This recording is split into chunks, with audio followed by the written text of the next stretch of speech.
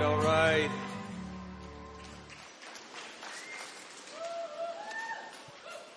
Happy Labor Day weekend again, everybody.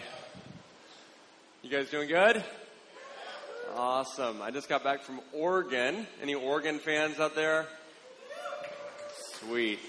And I was at the Festival of Tents, and big field, all these people camping together, and then a large circus tent where people are coming together to worship God and get equipped. And I got in, and honestly, I was a little disappointed because when you think about just in the middle of the woods in Oregon in a big tent, you just think everyone's going to be wearing tie-dye, right? And I get in there, and there's like some normal-looking people, and I said, man, I'm pretty discouraged. You know, I was expecting a lot more tie-dye and a lot more BO.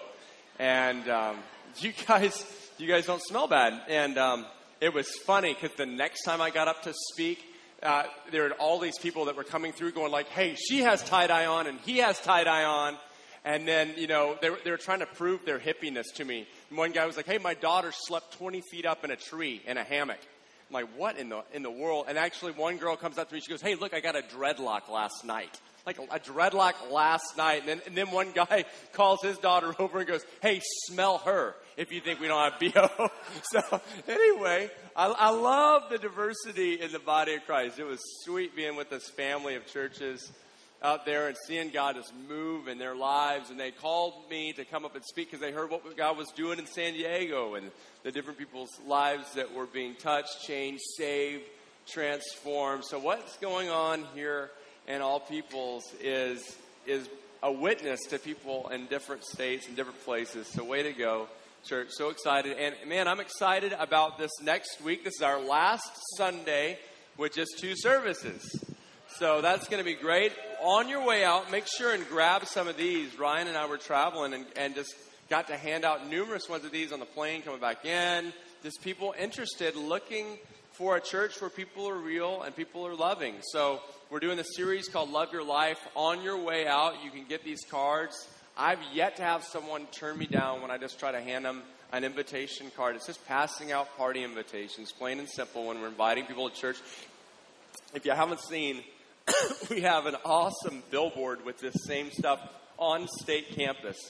So we're real excited about just opening up the doors wide and telling a lot of people Jesus wants to upgrade your life. He loves you. He's got a great plan for you. Aren't you guys excited about telling people about that? I know I am. Hey, if you don't have a Bible, raise your hand. Would love to put one in your hands. A free gift from us. We love giving out the Bible. We're going to be looking at Matthew 28, 18 through 20 today as we finish our DNA series. We've been talking about DNA, the basic building blocks of who we are and of what we're called to be. And Matthew 28, 18 through 20 is a hallmark verse for us that we're going to finish this series with. It says this, then Jesus came to them and said, all authority in heaven and on earth has been given to me. Therefore go and make disciples. Say, make disciples. Say it again, make disciples. Way to go, church.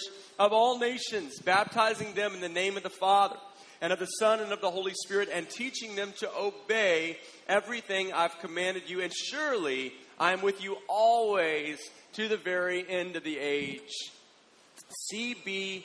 Banda found himself in a very desperate place. He had immigrated 20 years earlier from the mountains of Durango, Mexico, where his family was living in abject poverty. He had come to a small town in Texas looking for work, looking for a new life. He had found a job in a candy factory and had worked there faithfully for a number of years until he was hurt on the job lifting boxes and had hernias in his stomach. And unfortunately, the company was fighting him so he wouldn't get disability. In the meantime, his wife, Mika, came down with cancer. She was in excruciating pain, and it was causing a tremendous hardship on the family, obviously, as they had 6 children. We had just moved into the inner city. And every day I'd watch C.B. Bond. I didn't know his name yet, but I'd watch this man in his late 40s, kind of with his head down, just faithfully go on a walk for exercise around the several blocks. He'd pass my house over and over again. And so one day, as I was outside in the yard, I said hi. I stopped him and we struck up a conversation. He was kind of intrigued on why I was there in the inner city. And as we began a dialogue, he started sharing a story of what had transpired with his body. And I could actually see the hernias in his stomach. And at that moment, God just impressed on my heart, you got to pray for him. And so, super awkward first conversation. Hey, can I pray for you that God would heal you? Jesus walked around in the Bible. He's laying hands on the sick and they'd be made well. I don't know if that'll happen, but I at least want to ask you if that's okay. He said, yeah. And then I thought, oh, now I've got to do the most awkward thing ever with a man that I just met and lay my hands on his belly. And so I'm just kind of like, oh, I hope this is okay. This macho Latino guy. And I'm like, hi, and I lay my hands on his belly and I'm like, oh Lord, if you've ever shown up, this is the time when I'm massaging this guy's belly, and I pray, and the hernias don't go down, so I'm like, CB, did anything happen? And he goes, yeah, actually, he's explaining, I actually feel something going on in my stomach. I'm like, thank you, God. So that's the power of the Holy Spirit. And he's trying to show you, God is trying to show you that he loves you. That he has a great plan for your life. And he was, taken back. And I could tell he was touched by it. I said, hey, CB, why don't you and your family come over for dinner next week? And he said, yeah, sure. And I'm his neighbor. And that's pretty common to ask your neighbor over for dinner. I didn't know if he'd come or not. So the whole next week, I'm wondering if he's going to show up. And sure enough, he comes into our house, and Steph made a great meal for them. They had no idea what to do with it. She made like this spinach and artichoke mandarin salad. And he's kind of like, not a real cultural fit for him.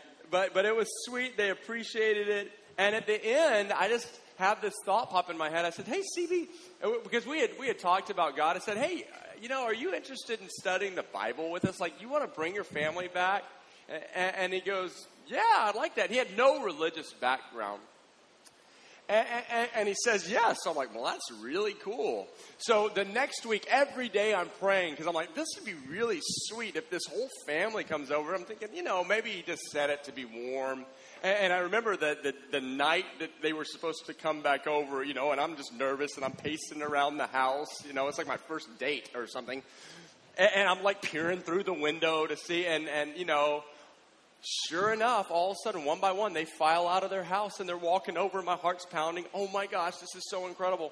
And here's what we did. They walk in, shared another meal. And all we did was we opened the Bible. We had a Spanish Bible. So we opened the Bible and just read one chapter of the Bible and asked three simple questions. Who is God? Who is man? And how does this apply to my life? We just asked those three questions. And they read it. There was nothing spectacular. In fact, it was kind of boring, kind of awkward. And after it was over, I was like, well, that'll never happen again. But that was pretty cool. I said, do you want to do this again? Sure. They came back the next week. On the third week, we came to John chapter 3. And if you've read the Bible before, the most famous verse in the whole Bible, John 3:16, for God so loved the world that he gave his only son, that whoever would believe in him would not perish, but have everlasting life. We came upon this verse. And at that moment, you can see that their eyes are kind of wide and they're going, what's going on? And so I decided, okay, this is the time to step in. And so this is what I did. And I want you to see this. And if you're taking notes or if you have like a Doodle Buddy app, I want you to do this with me because I want to show you something so simple that illustrates how a person can accept Christ into their life. It's called the bridge diagram. So we read this verse about God giving his son Jesus. And so I drew this diagram to illustrate it. I drew man over here. I know I'm an incredible artist. Man right here. And then God. You can't really draw God, so I just wrote it. God.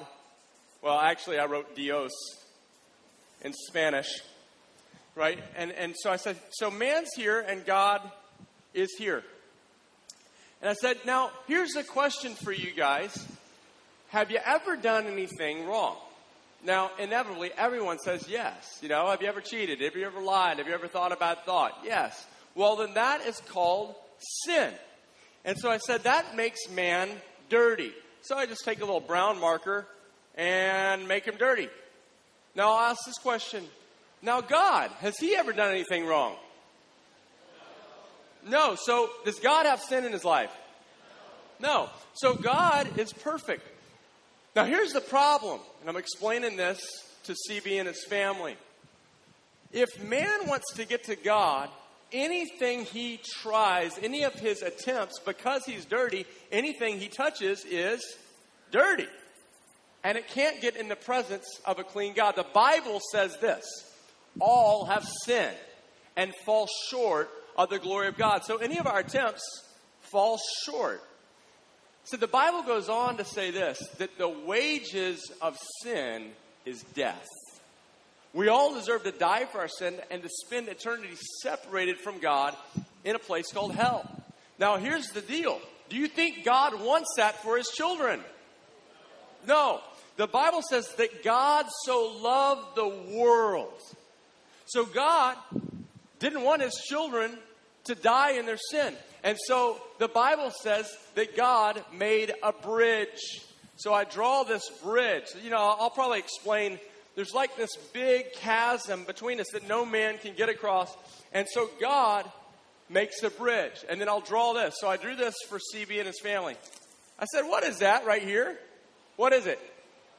A what? And I'll always say this. So what happened on the cross? Jesus died. Exactly. Almost everyone in the world can say that. So I'll draw Jesus on the cross. This is where my artistic skills get really good. There's Jesus. You always got to put long hair on him. And a beard. Okay. Jesus died on the cross. Now, why did Jesus die on the cross? For our sins. And most people get that. So I said, Jesus died on the cross. And the Bible says he himself bore our sins in his body on the cross. Jesus paid the debt for our sins. He took our sins on the cross. And the Bible says he himself bore our sins on the cross so that we could die to sin and live in righteousness. By his wounds, by his death, we are healed. We are cleansed. So then I went and asked CB and his family, so how do you get to God? You get to God through Jesus. Jesus paid the price. Jesus is a bridge. So let me ask you, are you here separated from God? Are you here in the middle of the journey? Are you here over in relationship with God? Well, they point to here. They point to this side. They said, well, we're right here. By now, my heart is pounding. I'm like, oh, this is good. Right here.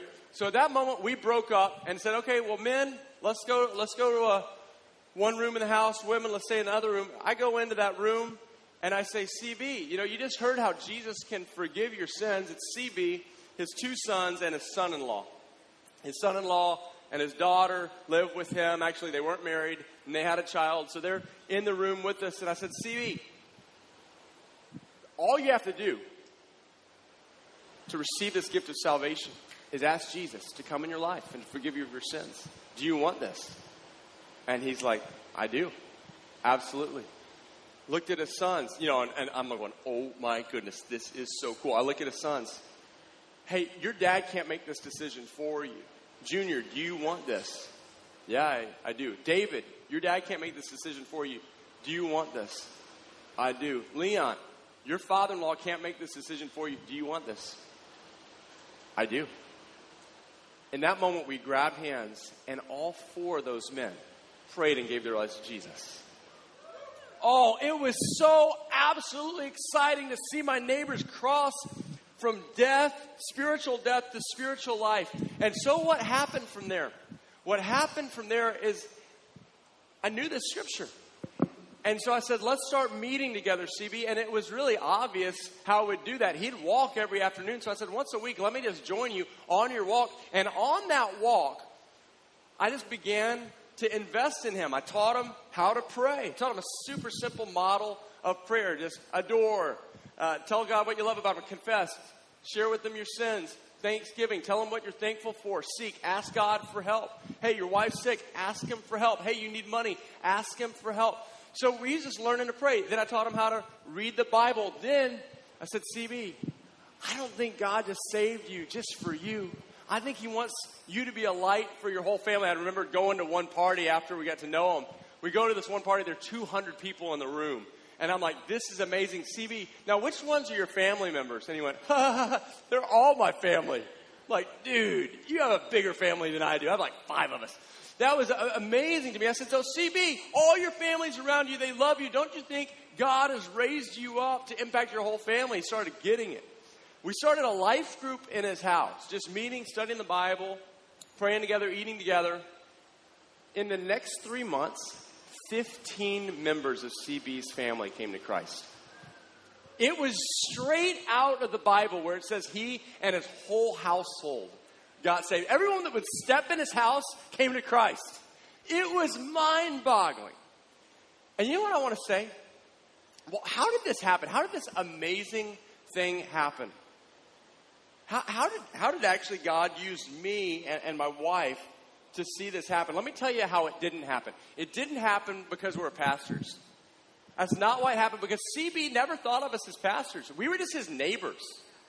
We never took them into the church during this journey. It was always in their home or in my home. To CB, I was just Rob. You know, I was just normal neighbor across the street. It didn't happen because of my higher education degrees, what I learned in seminary, because I didn't go to seminary.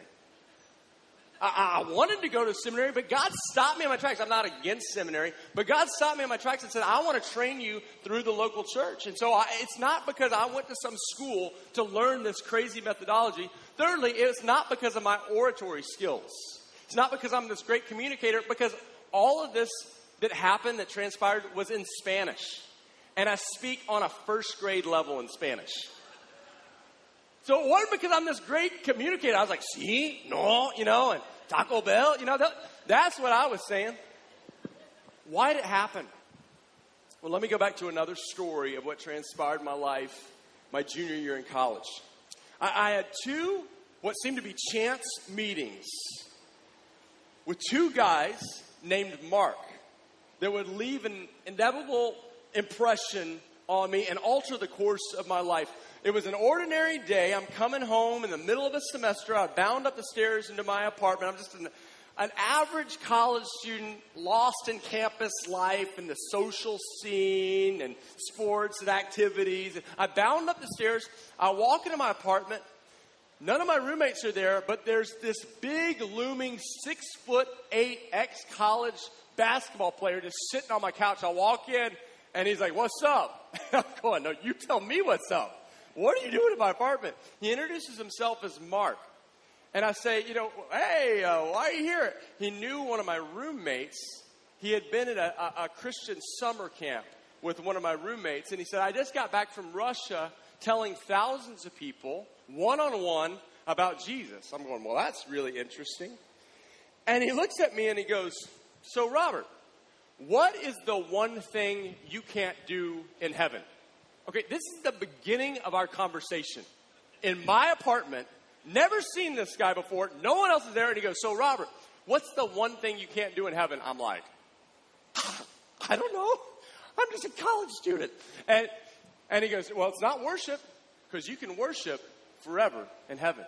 He goes, "It's not fellowship, because you'll be there with all your Christian brothers and sisters and fellowshipping forever. It's not prayer, because you'll be talking to Jesus face to face. What is it?" I'm like, "You got me."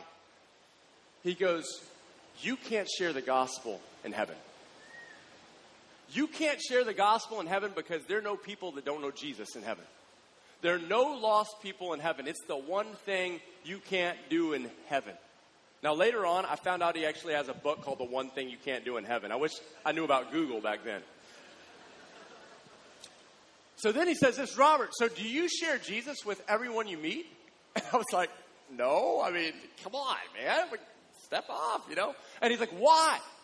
He goes, "Why don't people share Jesus? Why don't Christians share Jesus with everyone around?" I said, "Well, I think probably we're afraid of being shut down." And he said, well, listen to this. He quotes this scripture. He just knew these scriptures right off the top of his head. He says, Matthew 5, 10 through 12, blessed are those who are persecuted because of righteousness, for theirs is the kingdom of heaven. Blessed are you when people insult you and persecute you and falsely say all kinds of evil against you because of me. Rejoice and be glad, because great's your reward in heaven. He said, you know what happens, Robert? If you tell someone about Jesus and they turn around and persecute you, you get a reward. You get a payment from heaven. You get blessed. You're blessed if you're persecuted. It's almost like we should be, hey, do you know about Jesus? No. Hey, hit me again. There's more reward, you know.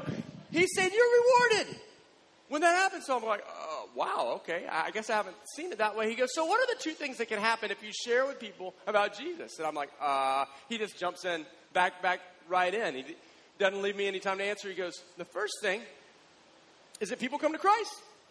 People come to Christ when we share about Jesus. And what does the Bible say? And he quotes the proverb, he who wins souls is wise. You know, heaven sees you as wise when you're sharing the good news about Jesus. He said, but what's the other thing that can happen when you share the gospel?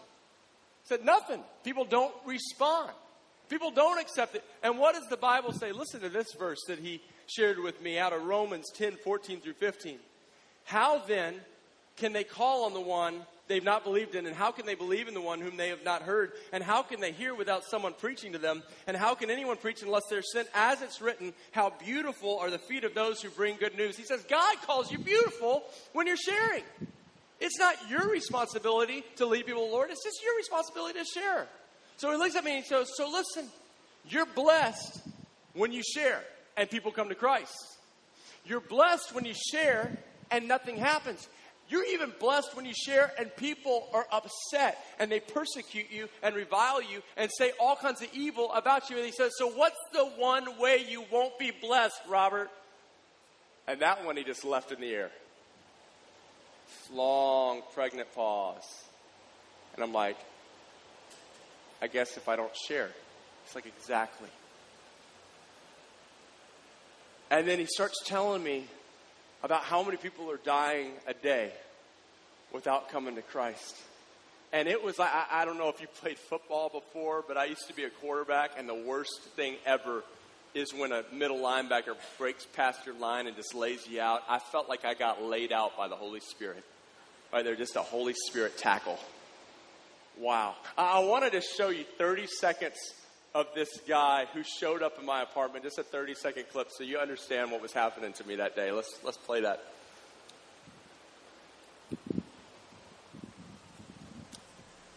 Okay, young people, sit up nice and straight in your seats for me, please. Nice and straight. Sit up nice and straight for me, please. Thank you. All right, when I'm speaking tonight, no talking, please. If you do, I'll say something to you. I'm a little bit crazy. But I'm a lot of fun. You can spend time with me, but I'm real serious. And here's one of the reasons. I'm very serious, okay? Every second, 2 people die, okay?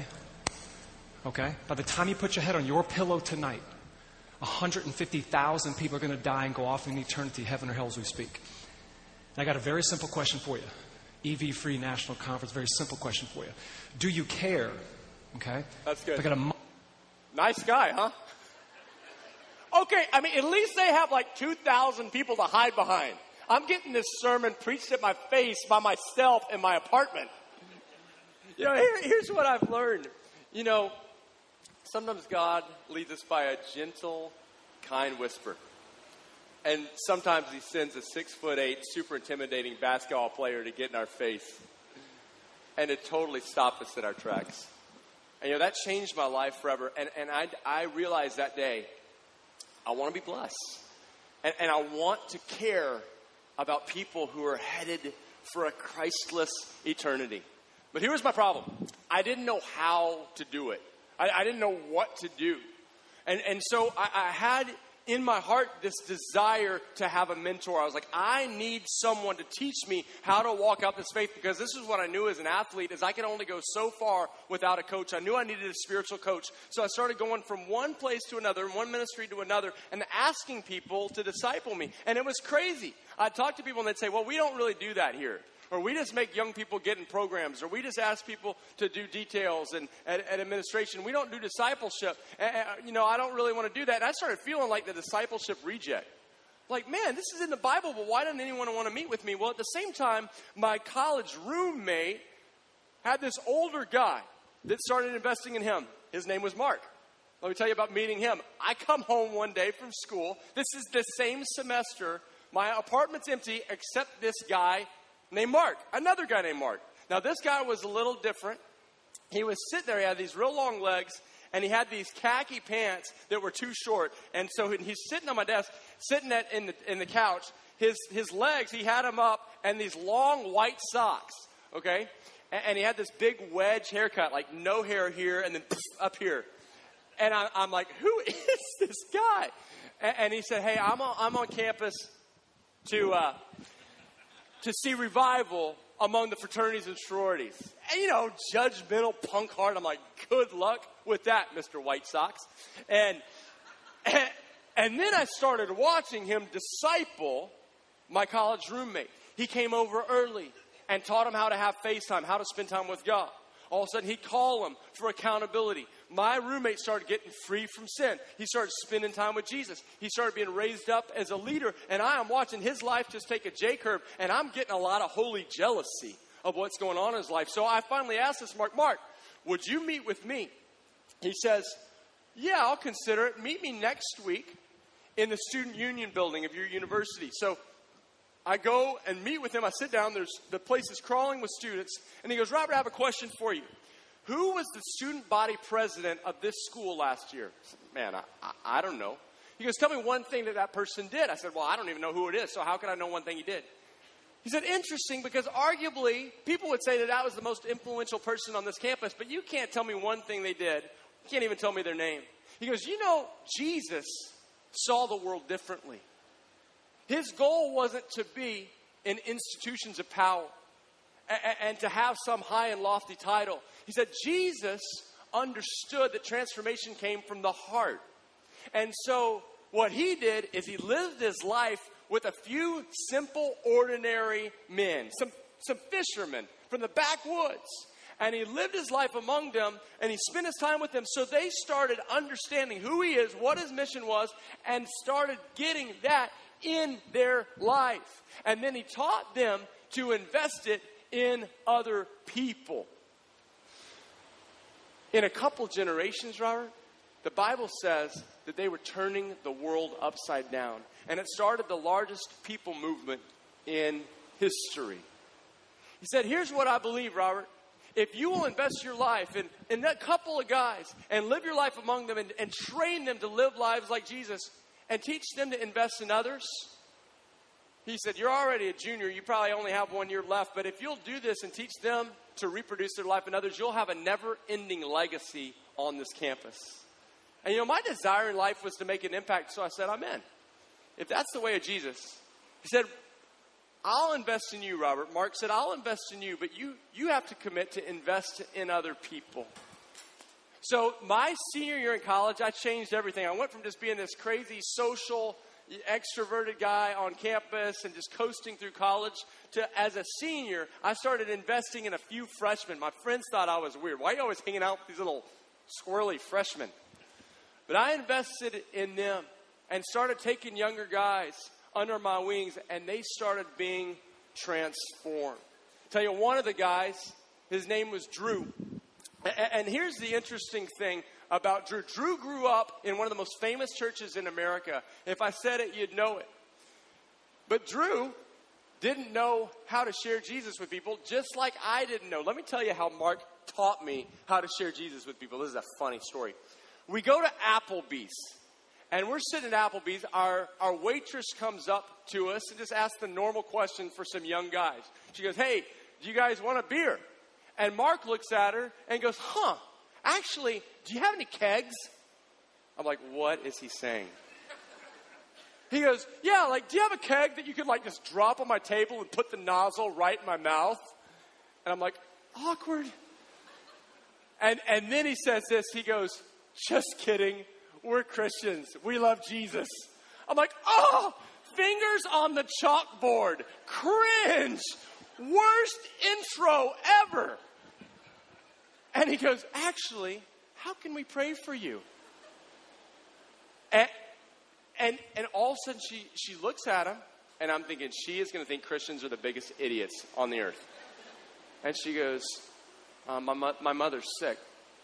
And yeah, I really need prayer. And she starts pouring out her life to Mark. Mark tells her about Jesus right at the table and prays for her right at the table. My jaw has fallen to my knees. And I realized that day that if he could use an intro like that and touch people's heart, that certainly I could talk to people about Jesus. Thank you. I'm like, I might be awkward, but nothing can be that awkward. You know why she responded? It wasn't because of how skillful he was. It wasn't because of how much he knew. These are all things that the enemy tries to put in our minds. She just saw that he cared.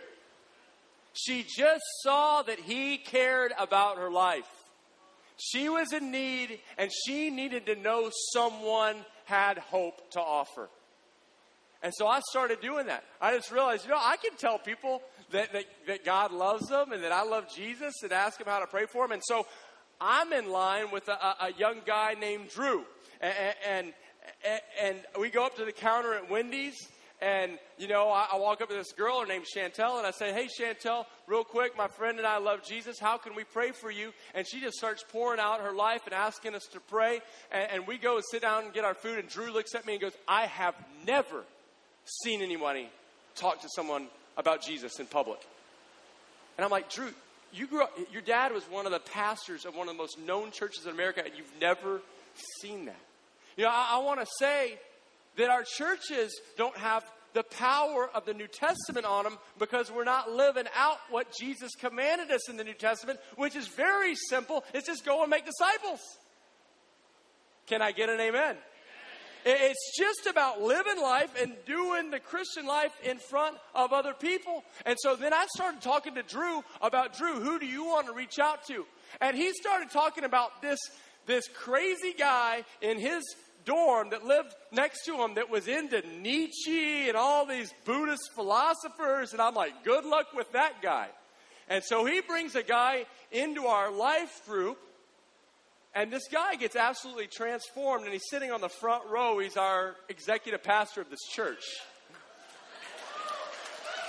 You see, there's a power of life-on-life investment and discipleship, and you never know who's going to be transformed and used mightily of God. So I just want to spend my last couple minutes now. Let me just tell you, I'm just going to give you a little teaser, but it's on our app. If you don't have our app, I want to encourage you to get it, the All People's Church app in the App Store. It's also for Android. Also on our website, we have these resources that just walk you through making disciples, and we also have literature out in the back. But we just do 3 simple things in discipleship, and here they are real quick. The first one is this, okay? And we just made this so simple. These come from the life of Jesus. Number 1, the first thing that Jesus was having his disciples do, let me draw some eyes right here. He taught them to look up. Say, look up. Look up.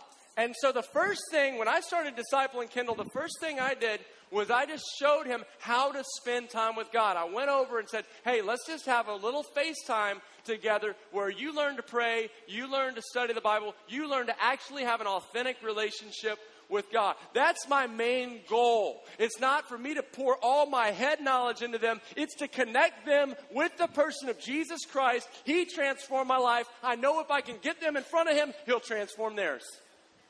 Number 2, look out. Say, look out. Look out. Actually, let's do it this way. Let's change that. Number 2, look in. Okay. Can you do that with your eyes?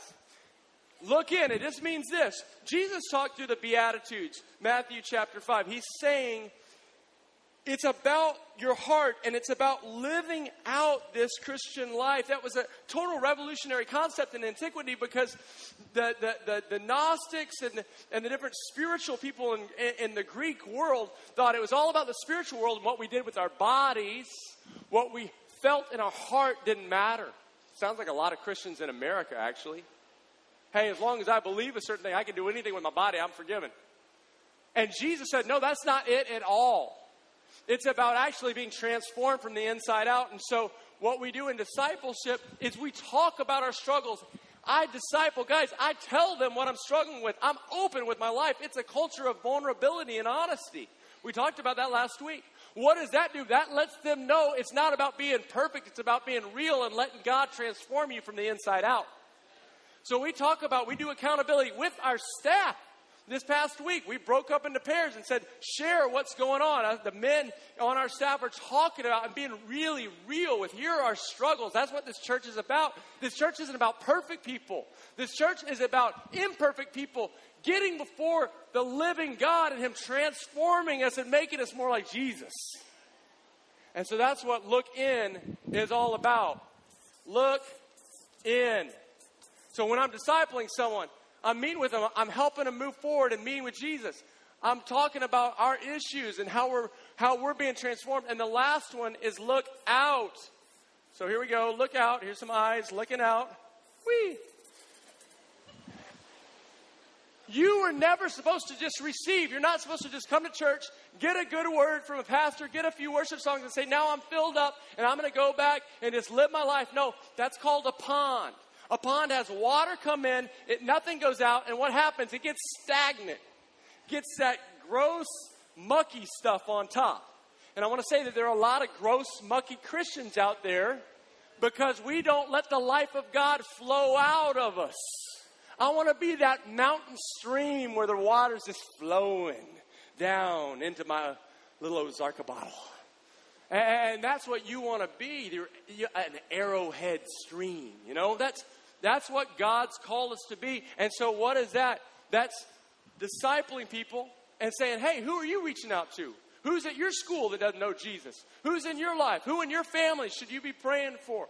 Who can you disciple? Who's a younger Christian? You know, I want to tell you, some of you have been a Christian a week or two in this place, because every week people come to Christ. But I want to tell you, there's people that have only been a Christian a day, and you have stuff to give to them. There's always someone younger in the faith than you. Who is qualified to make disciples in this room? Every person in this room. So I'm just teaching people how to look for people that they can invest in. And the Bible says this, I pray that you'd be active in sharing your faith so that you would know every good thing you have in Christ. If you feel stagnant in your faith, I want to ask you, are you making disciples? Because when you start meeting with someone, starting taking ownership for their life, praying for them, trying to help them, trying to give them some scripture to move them forward, trying to help them navigate their life as a believer, all of a sudden you start realizing what God has done for you, and He starts speaking to you for them because He loves them. And all of a sudden your faith comes alive. If you feel dead in your faith, if you feel a little stalled out, I encourage you to start investing in someone. I encourage you to start sharing the gospel and see if you don't feel on fire for Jesus. There's nothing more exciting than seeing someone's life transformed and that God used little old you to do it. Oh, it'll transform your life. Let me finish it this way. One of my disappointments in life was not having a brother. Everyone can say, oh, I have awesome sisters. I have twin sisters. They're 7 years younger than me. But I never had a brother. And I'd watch my friends with their brothers go out and play football or be on the soccer team together. I remember going to school and being the firstborn and being like, oh, it'd be so cool if I had a big brother, like walk me through campus and be like, hey, don't mess with me. That's my big brother. You know, and or have a little brother to just go hiking with and fishing with and all these things. I didn't have a brother. But I realized when God started walking me into discipleship, all of a sudden I had all these brothers. All these little brothers. And I had big brothers who were investing in me. And this heart's desire I'd had for these relationships. Why I wanted a brother is because typically brothers don't leave you. Friends might leave, right? But, you know, people say, oh, blood's thicker than water. You know, whatever that means. That your brother stays with you. And true relationships in the body of Christ, there's an agape love. That means an unconditional love that so supersedes just our little affections of what we like. Or it's an enduring, a deep relationship where we actually care for each other and cover each other and advocate for each other and push each other on towards Jesus. I want to tell you, through the years, I've felt like the richest man on earth. I've had dozens of little brothers, and I've had a couple of amazing older brothers pouring into my life. And I want you, church, to experience that depth of relationship. So let's just finish this way. Would you close your eyes with me? I never want to lead a church that just hears the word only. I want to be doers. And so I want you to ask the question right now. Ask this question right now. Who is someone younger in the faith that I could invest my life in? You might say, man, I've never been discipled. You know what? That's okay. Because we have the tools that are going to allow you to pour into others. Who is someone right now, who is someone at your workplace, in your school, in this church, in your life group, that you can just go up to and say, hey, do you want to start meeting together and we'll study the Bible and I'll be praying for you. And maybe you can then start investing in someone else. Who is someone? And I want you, as soon as someone's name or face pops in your mind, just write it down or type it into your phone. I also want you to ask the question, who's someone who could invest in me?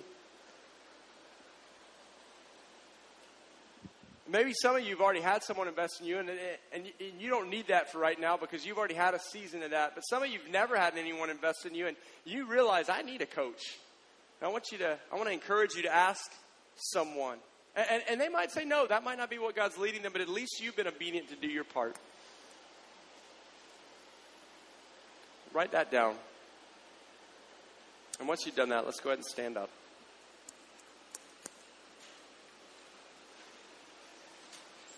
Why don't we pray? Father, I love that when Jesus came to earth, it wasn't the smoke and light show. It wasn't the huge dignitary summit.